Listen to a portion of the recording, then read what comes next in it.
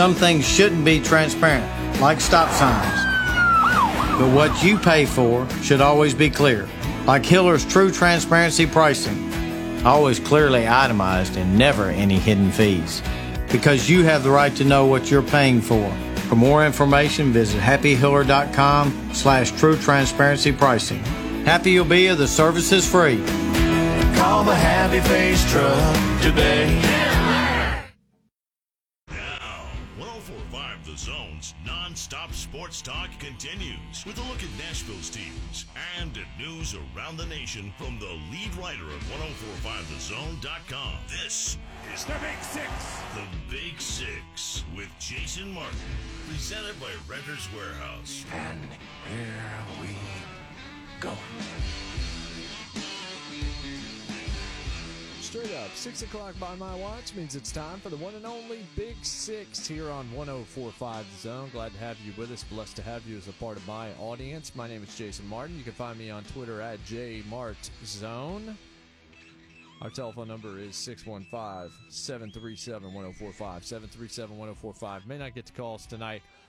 Yesterday I was in for Clay Travis along with Jeff Schwartz. We had Dr. David Chow on, Pro Football Doc. Gonna let you hear that conversation as he talked about Mahomes and Drew Brees, and I also asked him about Zion Williamson and what the future is going to look like for Zion, considering just the way his body is built and the way his game, his explosiveness and things of that nature.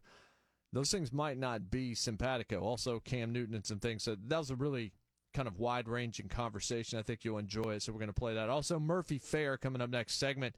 It's going to be raining all over the place tonight, so we'll see whether or not he's going to make it out to a game. But certainly he will have thoughts on that. Plus, Tom Duggan will join us from DTC Sports at the end of this segment. Tennessee, South Carolina tomorrow in Knoxville. Joey Kent and I, by the way, will have Deron Jenkins on the program tomorrow, the Tennessee Tailgate Show at 12:30. It's when that show begins. Leads you into Vol Network coverage of the ball game, which will be right here on 104.5 The Zone as well. Also, we'll have Josh Ward on the show from down in Knoxville, our sister station, the Sports Animal. Always great content from him. Tennessee's 2-5. South Carolina is 3-4. 38th meeting between these two teams. Series dates back over 100 years to 1903. Tennessee's 25-10-2 overall, 16-3 in Knoxville. But what's most interesting about this is how close these games have been in the last 7 years. In 2012, South Carolina won 38-35 in Columbia. In Knoxville the year after, in 2013, a 23-21 win for Tennessee. In 2014, Tennessee wins in overtime on the road 45-42, if you remember that one. That was a classic. 2015, 27-24, Tennessee won it in Knoxville. So they won 3 in a row, and now South Carolina's won the last 3. 24-21, 15-9, which was agonizing in Knoxville in 17, and 27-24 last year. So history tells us, recent history tells us this is probably going to be a close game. It's also two teams that have begun playing much better football over the last 2 or 3 weeks than they were the first 2 or 3 weeks of the season. Now you saw a quarterback go down, and Ryan Helinski's had to come in for South Carolina, but they started out not great. They let North Carolina come back 15 unanswered in the fourth quarter to beat them 24-20 in the opener. They crushed Charleston Southern 72-10. They got dominated by Alabama.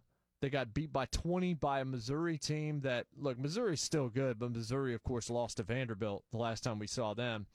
They beat Kentucky, and then here it gets better. They beat Kentucky 24-7 at night, and that's at home. Then they go to Sanford Stadium in Athens and beat Georgia in double overtime. We all remember that game. And then Florida had to pack like 14 lunches to beat them last week. Had to come back.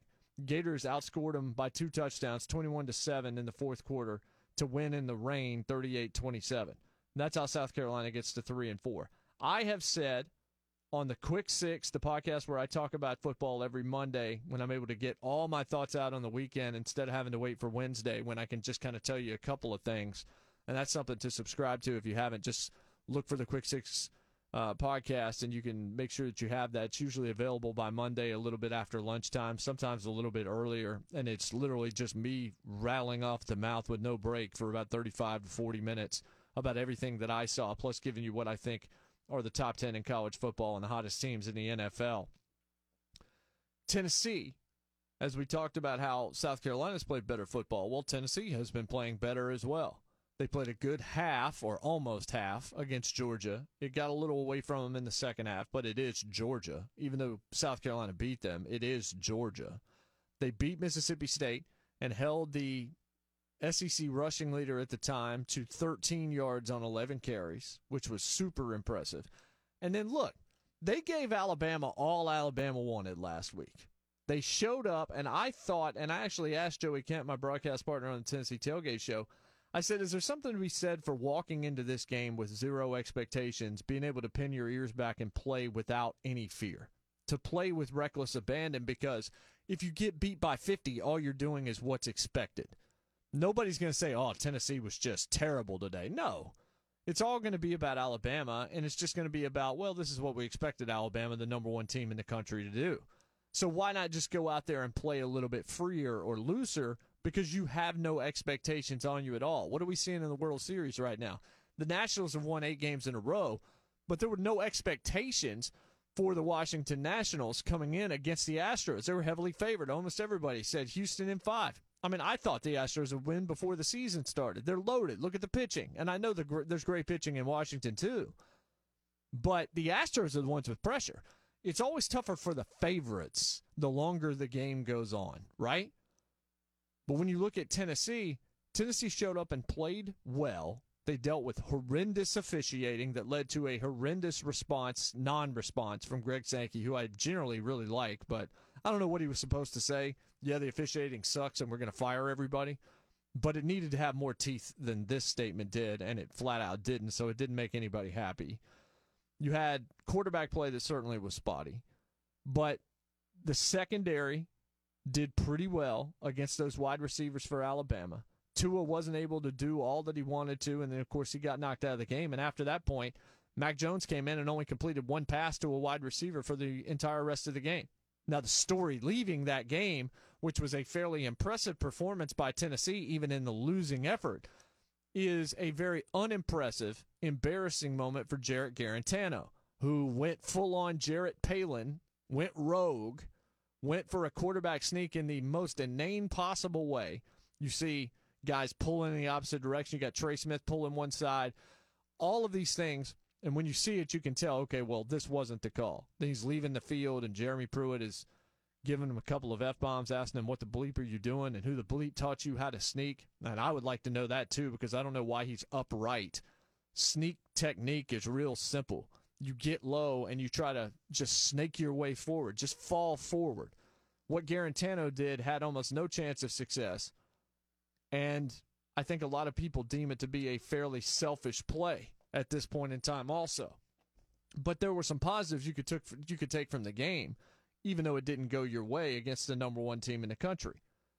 I have said for at least 3 weeks now, but even before the season, I knew this was going to be an important game. This game's huge. I know it's 2-5 versus 3-4, but 2-5 with the schedule that Tennessee has left. If they get this game, I think that momentum from beating a pretty good South Carolina team at home in front of what should be a very good atmosphere tomorrow at Neyland Stadium, rain or shine, that's the kind of momentum that can carry you through beatable teams. And the rest of this schedule is beatable teams. UAB, certainly a beatable team. Kentucky, beatable team. You beat them last year.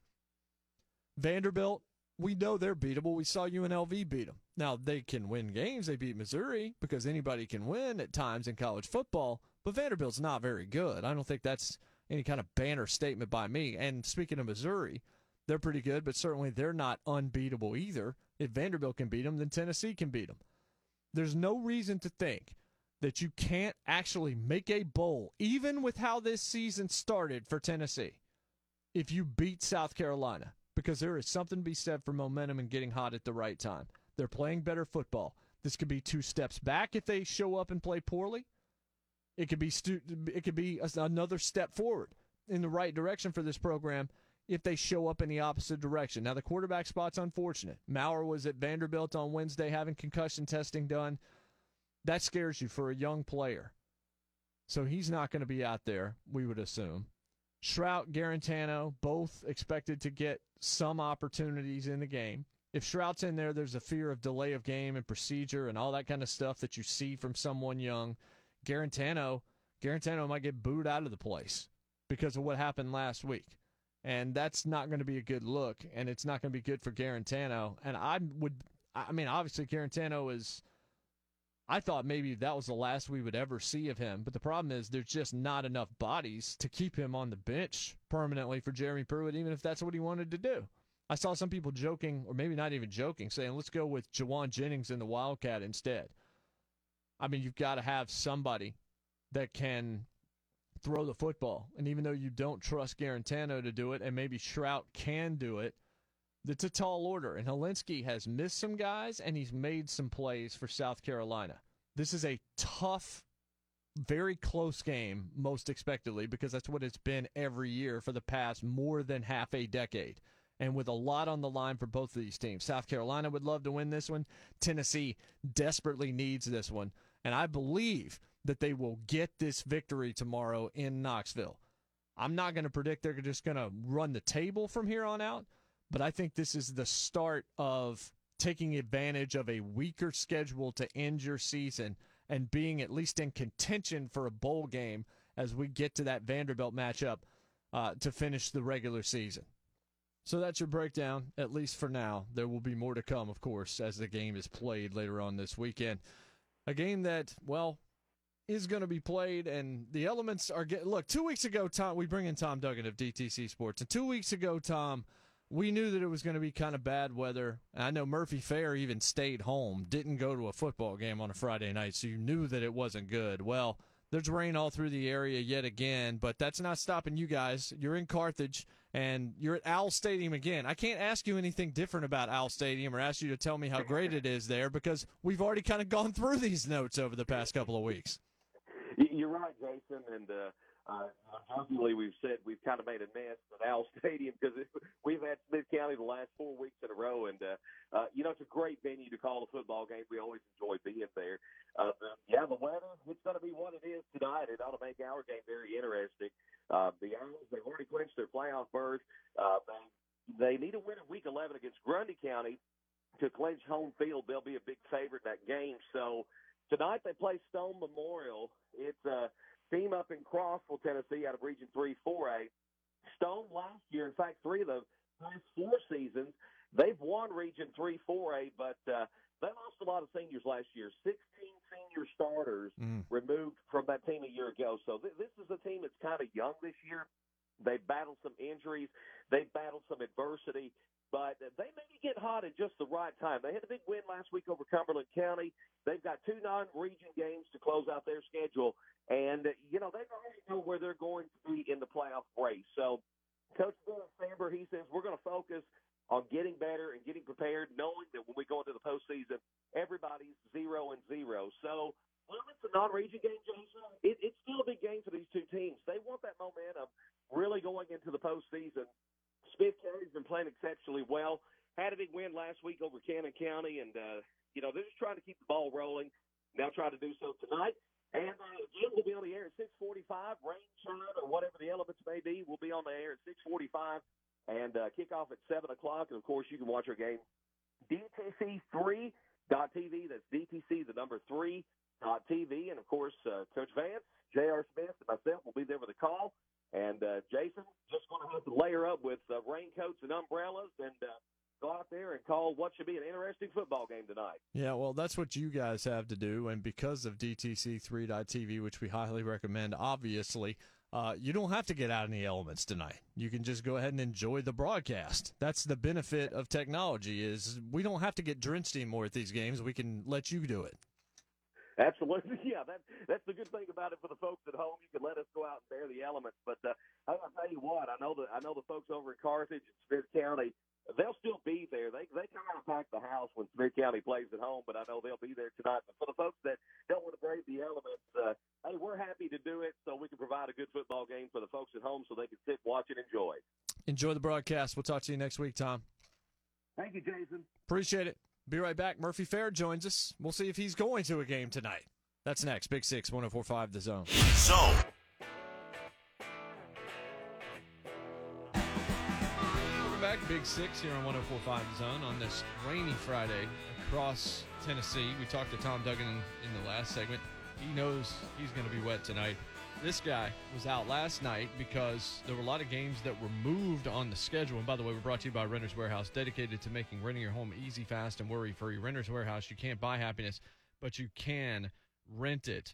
And we bring in Murphy Fair. He's presented by Ascend Federal Credit Union here on 104.5 The Zone, a proud sponsor of the Tennessee Secondary School Athletic Association. To learn more about Ascend, visit ascend.org. Well, the schedule, Murphy, today was supposed to be, or tonight was supposed to be, just absolutely loaded, and it still is, but a lot of games got moved yesterday because apparently animals are moving 2x2 outside right now into a large wooden ship, and because of the weather, they wanted to get some of these done, and they played some big ones. Gallatin Beach last night, the Bucks get it done at home, 14-10, and then you saw a really good one between Upperman and Watertown, and Upperman's just been crushing people all season long, but Watertown, no slouch in their own respect, gave them all they wanted, and that ended up being a one-point game last night. Yeah, it was senior night in Baxter in a great environment for a high school football game. And for those who are maybe not necessarily familiar with those two programs, Jason, Upperman's 3A, Watertown's 2A. So even though they lost by a single point, they've got to walk away from that with a pretty good feeling about themselves, even though they to mark in the loss column. I think that's probably a plus for Watertown. They played a very, very good 3A football team right down to the wire, and it's also going to give them a little vengeance or moral victory, if you will, maybe that wake-up call as they get ready for the playoffs, because I think Watertown's a team that's going to go very, very deep in the 2A playoffs, and Upperman gave Alcoa its toughest test of the year last year in the semifinals. So two really good football teams. And like we've noticed several times this year, a lot of teams playing each other for the very first time in school history. I don't think these teams have ever met. Consequently, we're seeing a lot of really good teams between different classifications this year. Yeah, just quickly going over some of the ones that people in this area would really care about from last night. Page over Lincoln County Big, Station Camp crushed by Mount Juliet, Wilson Central a 1-point win over Lebanon, BGA blank Spring Hill. We mentioned Upperman over Watertown, Smyrna over Laverne, Clarksville over Northwest, all of those taking place. Powell beat Oak Ridge. That's another top 25 game where number 16 in the state beat Oak Ridge by 6. Gallatin Beach, look, they're both really good teams. We're going to see them again. Beach wins at 14-10.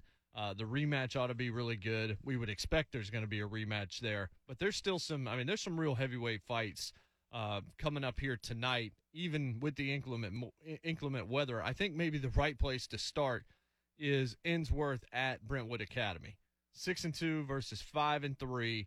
This is one of those games where BA really needs to make sure they get it done, and there's a lot of talent on both sides of the gridiron tonight.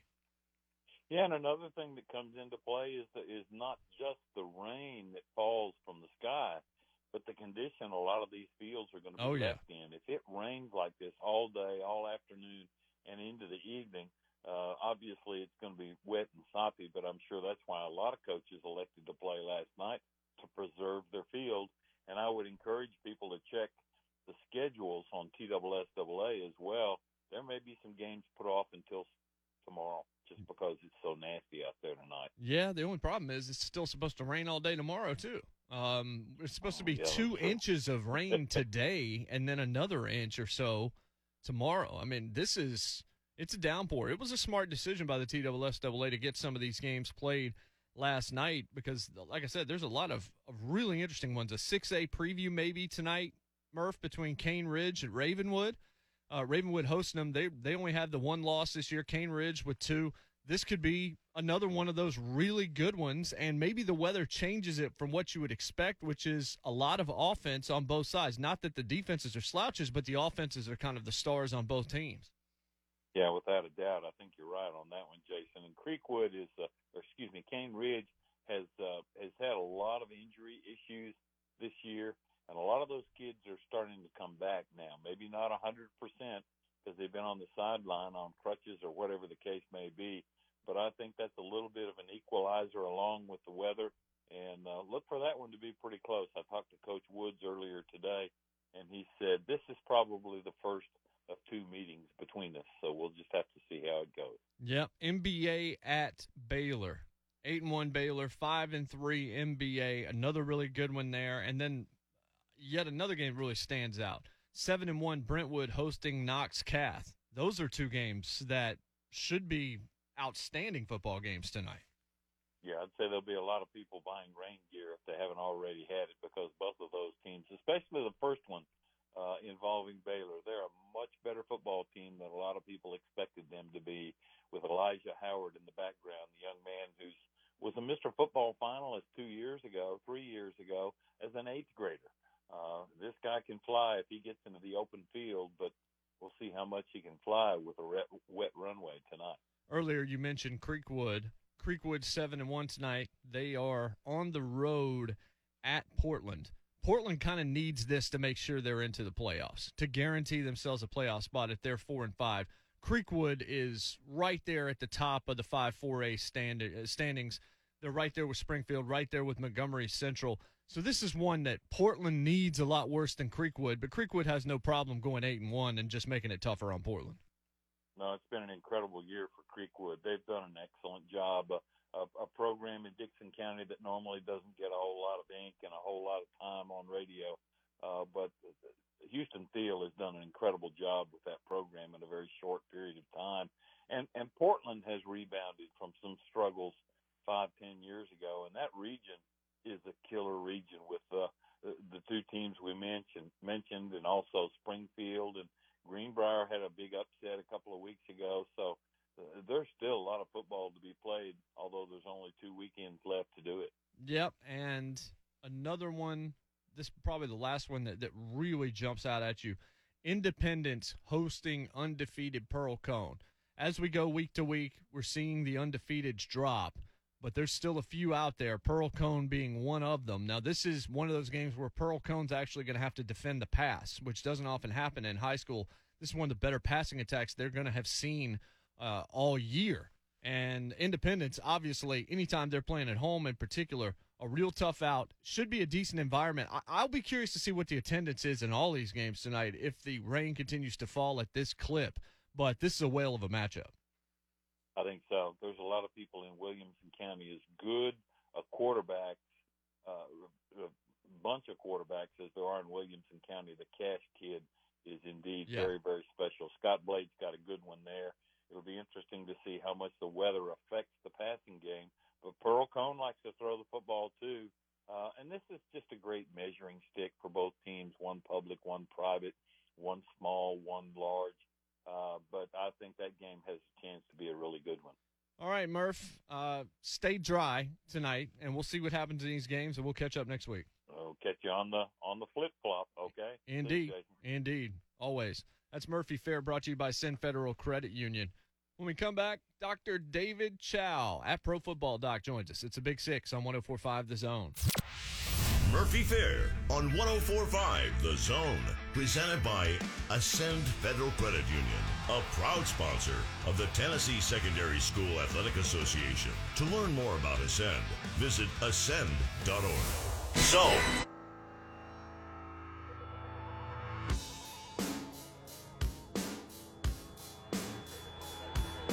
Welcome back to the Big Six here on 104.5 The Zone. Jason Martin with you on Twitter at JMartZone. Yesterday I was in for Clay Travis along with Jeff Schwartz on Outkick the Coverage, which you hear the first hour of live before the Wake Up Zone every single morning from 5 to 6 a.m. And we had Pro Football Doc on Twitter, Dr. David Chow, on the program. We always talk about injuries with him when we have him on the program, and there have been a lot of big ones, and there's also Zion Williamson out there. So it's always such a good conversation with such good information. I wanted to go ahead and share that with you here. And I wanted to lead off with maybe the biggest injury right now happening in the NFL, and just the fact that for some reason Patrick Mahomes is out here with a football in his hand a couple of days ago at practice. And so I led off asking Dr. David Chow about Pat Mahomes. I see Patrick Mahomes yesterday throwing. I see him throwing in sweats, but I see him throwing a football again, which is not something I was expecting to happen this soon. Evaluate for us what you're seeing from Patrick Mahomes and what this portends for the next few weeks. Well, I've said it before, Patrick Mahomes is a beast. I mean, week 1, when he had a left high ankle sprain and finished the game limping and then went 4-0 the first 4 weeks and played through it all. He showed me something more than what he even showed last year, and he's doing it again. So hats off to him. But, he's superhuman, but he still is human. Look, he's wearing sweats because he's hiding a big brace on the swelling that's on his leg. He doesn't have full flexibility. He's stiff. He doesn't look himself. Can he throw a ball? Sure, he could throw a ball on one leg, but he's not ready for NFL football. And, he's going to get there. It's the best case scenario, but it's the best case scenario for a guy who just dislocated his kneecap. And so the worry here is he's going to get back to playing, not this week. Maybe he'll beat my 3-4 week timeline that we started with, maybe, but there's still a risk of redislocation here, and that's what you have to be very careful of.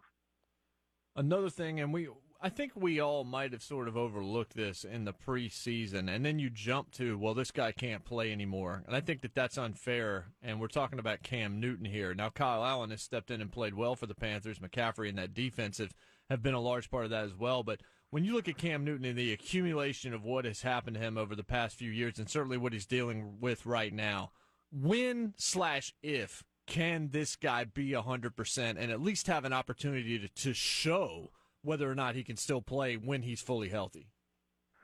Well, I think he could now if, his replacement, Kyle Allen, wasn't 4-0.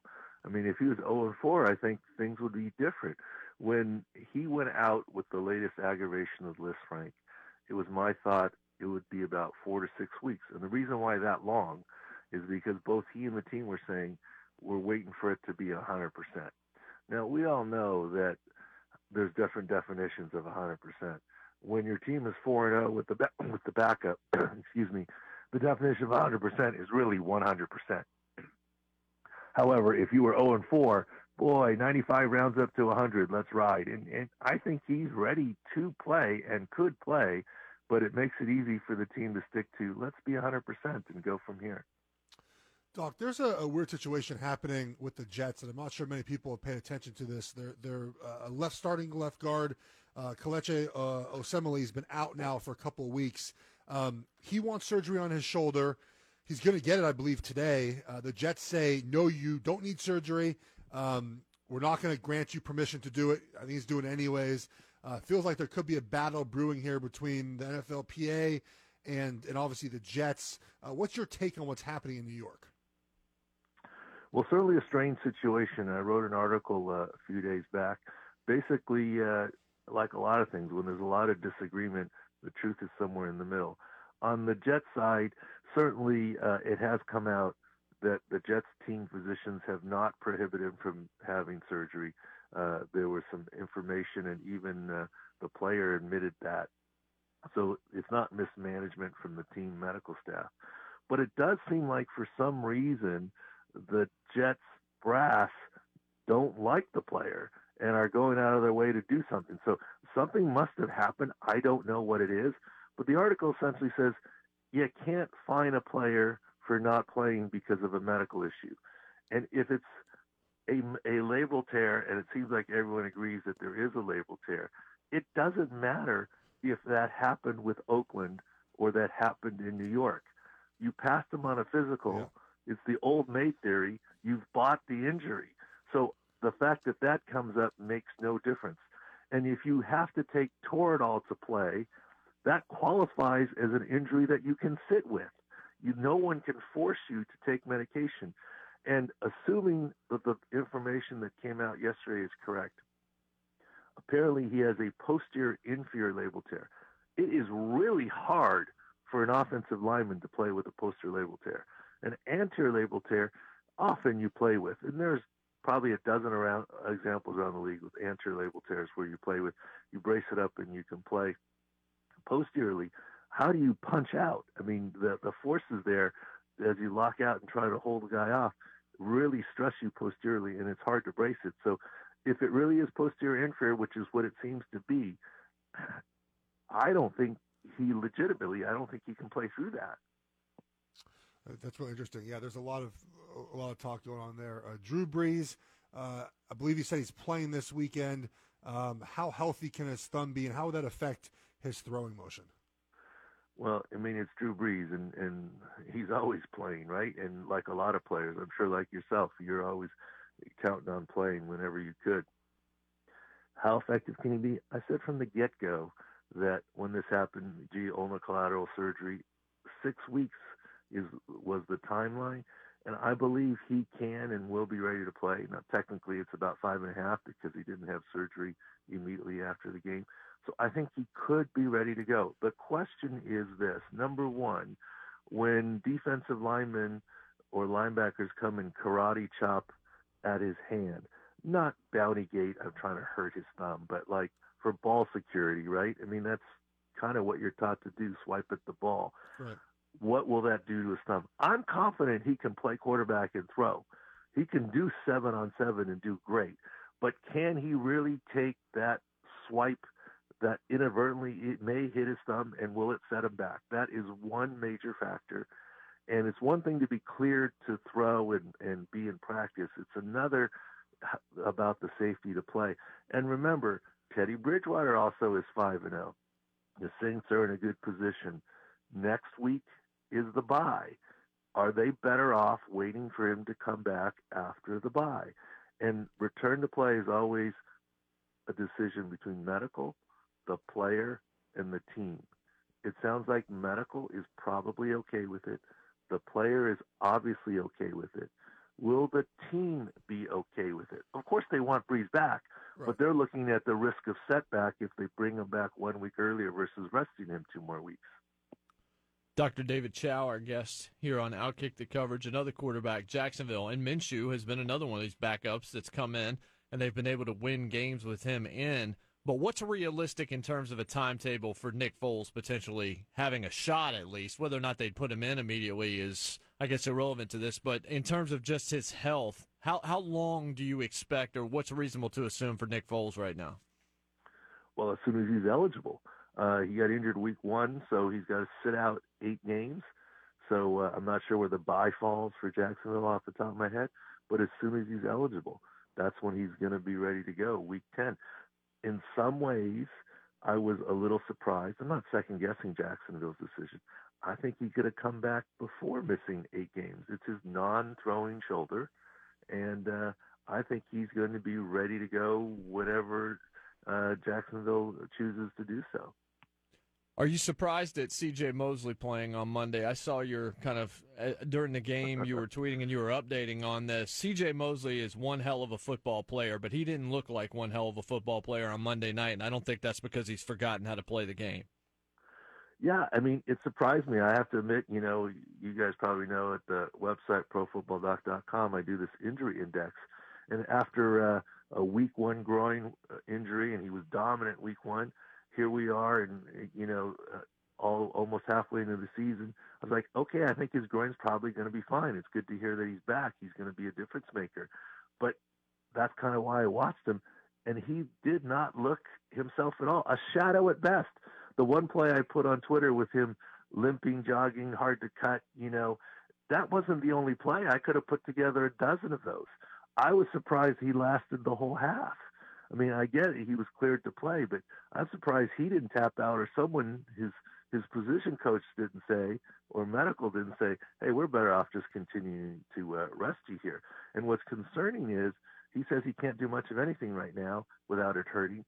And the coach says this could bother him all season long. So one has to worry, is this really just a groin muscle injury, which should have gotten better across 6 weeks? Or is this one of those core muscle injuries, and is the potential of surgery on the table for him? 21st of October, Zion Williamson, torn meniscus in his right knee, out 6 to 8 weeks. I know you're pro football, Doc, but you look at all sports injuries across the board. Zion Williamson is playing, or at least right now, he's about 285 pounds. and this isn't a he's too fat conversation, but at that mass, his game and how explosive he is, the way he lands, all of those things, how concerned should you be if you're somebody inside the NBA that's looking at Zion as the potential future of your league as it relates to the way in which he plays and how big he is, costing him a chance to really be out there the way he could be? Well, I actually did write an article on this. You can see it on the Twitter timeline or Google it. And so I did depart. There's a couple things about that. First of all, he is the third heaviest player in the league, and the other two are 7'4" and 7'5", and he's 6'6". No question he's really powerful, and that's what makes him great. But here's the deal. For every pound of weight that you carry, that translates to at least 10 pounds of force. So do the multiplication there. That's a lot of force across his knees as he's explosive landing and otherwise. Do I think he's going to come back from this meniscus tear? Absolutely. And I think he's going to be fine. The question mark is, what does this mean to him long term? Here are the things that I'm worried about. He's big, he's explosive, he puts a lot of force on his knees. He tore his meniscus, and it's reported to be his lateral meniscus on the outside. Those do take a little longer to recover. Those are more prone to arthritis in the long term. In addition, if you look at him, he's a little bit knock-kneed, which we call valgus, which by definition, by anatomy, puts more stress on the outside lateral side of his knee. So in terms of the NBA, he's going to be great marketing and whatever, but he's not going to have this 18-year LeBron James career, I fear. So let's enjoy him, and he's going to be great for multiple years, I believe, but he's not going to be someone who plays like LeBron forever and ever. That's Dr. David Chow. By the way, you can follow him on Twitter at ProFootballDoc. When we come back, a little bit more on Zion and that crazy stat that he dropped about how heavy he actually is, and recipe for the Titans to get the job done on Sunday against the Bucs. Stick with us. Big 6, 104.5 The Zone. Now football season. The matchups are set. The players are ready. Are you? The most comprehensive coverage of high school football in the Mid-State starts now. It's the High School Football Hour with your host, Chad Withrow.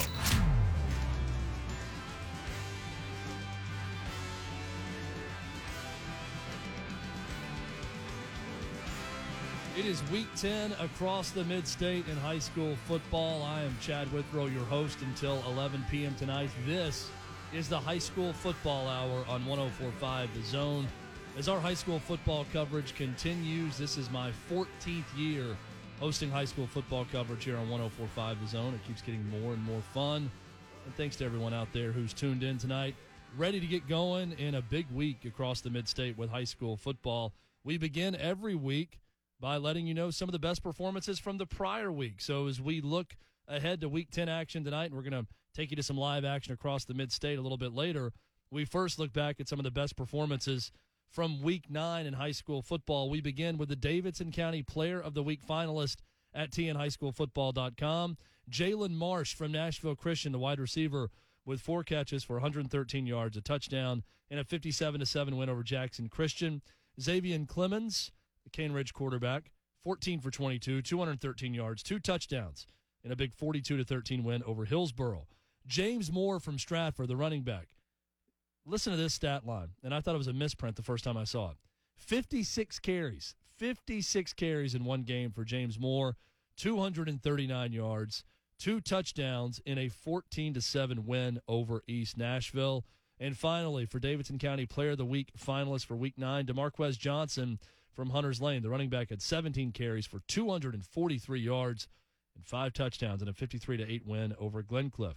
Next, we move to Rutherford County. Rutherford County Player of the Week finalists for Week 9 include Tucker Sears from Siegel, the quarterback, 30 for 43, 335 yards, 3 touchdowns in a 35-28 loss to Cookeville. Kamari McGowan, the Middle Tennessee Christian running back, 17 carries, 442 yards, 7 touchdowns in a 60-22 win over Grace Christian out of Franklin. Tim Pinnell from Oakland, the running back, 11 carries, 96 yards, 2 touchdowns, and a 31-14 win over Riverdale. And finally, Drew Beam from Blackman. The quarterback was 10 for 12, 210 yards, 3 touchdowns, and a 48-13 win over Rockville. Next, we go to Williamson County. Williamson County Player of the Week and all Williamson County coverage brought to you by Brentwood Hearing Center. Start your path to better hearing at Brentwood Hearing Center. For over 30 years, they've been diagnosing and treating hearing problems and providing hearing aids and other assistive listening devices for better hearing and a better life. Schedule an appointment at BrentwoodHearingCenter.com or give them a call, 615-377-0420. Williamson County Player of the Week finalists for Week 9 include Ethan Cash, the Independence quarterback, was 17 for 29, 228 yards, and 4 touchdowns in a 41-0 win over Dixon County. Cade Granzow, Brentwood quarterback, 19 for 24, 258 yards, 2 touchdowns. Also had 10 carries for 43 yards and 2 more touchdowns in a 33-7 win over rival Franklin. Chase Bishop, son of former Titans great Blaine Bishop, the Independence wide receiver, with 6 catches for 118 yards, 2 touchdowns, and a 41-0 win over Dixon County. And finally, in Williamson County, Andrew Mason, the Ravenwood wide receiver, had 3 receptions for 108 yards and 2 touchdowns in a 38-0 win over Smyrna. Those are your Williamson County Player of the Week finalists. We go next to Sumner County. All Sumner County coverage brought to you by the Coleman Group at Parks, your hometown real estate experts. Andrew, Caitlin, and Jane are lifelong Middle Tennessee residents that bring a wealth of knowledge to you as a buyer or seller of your home. Whether you're searching for your first home, forever home, or looking to find that perfect investment property, contact the Coleman Group online at thecolemangroup.net today. Someone familiar with this list of Sumner County Player of the Week finalists is Spencer Briggs from Gallatin. He's back on it this week. The running back had 26 carries, 192 yards, and 2 touchdowns in a 27-8 win over Hendersonville. Sawyer Watts from Pope John Paul II, quarterback, 21 for 33, 207 yards, 2 touchdowns in a 36-33 loss to MUS. Jacob Land from Pope John Paul, 25 carries, 132 yards, and a touchdown in that 36-33 loss to MUS. And finally, Adrian Johnson from Beach, the running back, had 5 carries for 58 yards, also had a 33-yard reception in a 55-7 win over Station Camp. Next, as we move along, we go to Wilson County. Wilson County Player of the Week finalists for Week 9. All Wilson County coverage brought to you by Two Rivers Ford in Mount Juliet, a proud supporter of high school football. Visit the online Ford Superstore at tworiversford.com or call them now at 800-900-1000. John Barker's Two Rivers Ford is home of the non-commissioned salesperson for a no-pressure buying experience. Get started at tworiversford.com. We go to Wilson County Player of the Week finalist. Conlon Baggett from Mount Juliet, the running back, 16 carries, 138 yards, and a touchdown in a 41-34 loss to Oak Ridge. Justin Seagraves from Friendship Christian, the running back, had 6 carries, 128 yards, 3 touchdowns. He was 4 for 4 for 148 yards and a touchdown through the air in a 58-8 win over Mount Juliet Christian Academy. Doremus Carey from Watertown, running back. He's been on this list a lot. 166 all-purpose yards, 3 touchdowns in a 42-8 win over Jackson County. And finally, DeQuante Shannon, the Lebanon running back, 27 carries, 116 yards, and a touchdown in a 17-7 loss to Stewart's Creek. Moving along, we go next to Robertson County. Robertson County Player of the Week and all Robertson County coverage brought to you by Dairy Queen, a proud supporter of TNHighSchoolFootball.com. Go to 14foods.com/TNFootball. Get coupons for your choice of a 99-cent Blizzard, $1 off a 4-piece chicken strip basket, or $3 off any DQ cake. Restrictions apply. See 14foods.com/TNFootball for complete details and to find the Dairy Queen location nearest you. Robertson County Player of the Week finalists for Week 9 include Cavantes Hudson, the running back from Springfield, 30 carries, 277 yards, 3 touchdowns in a 27-12 win over Portland. Mason Lackey, the East Robertson linebacker, he blocked a punt, returned it for 30 yards and a touchdown in a 27-6 win over Westmoreland. Jaden Crouch from East Robertson, running back, 20 carries, 94 yards, a touchdown, and a 27-6 win over Westmoreland. And finally, Cavante White, Springfield, running back, 15 carries, 57 yards, and a touchdown in a 27-12 win over Portland. Those are your Player of the Week finalists from across the mid-state. For Week 9, we'll continue dissecting what happened in Week 9. Also, look ahead to tonight's Week 10 action. When we return, Donovan Stewart, head writer at TNHighSchoolFootball.com, will join the show. You're listening to High School Football Hour as part of our high school football coverage weekly right here on 104.5 The Zone. Indeed.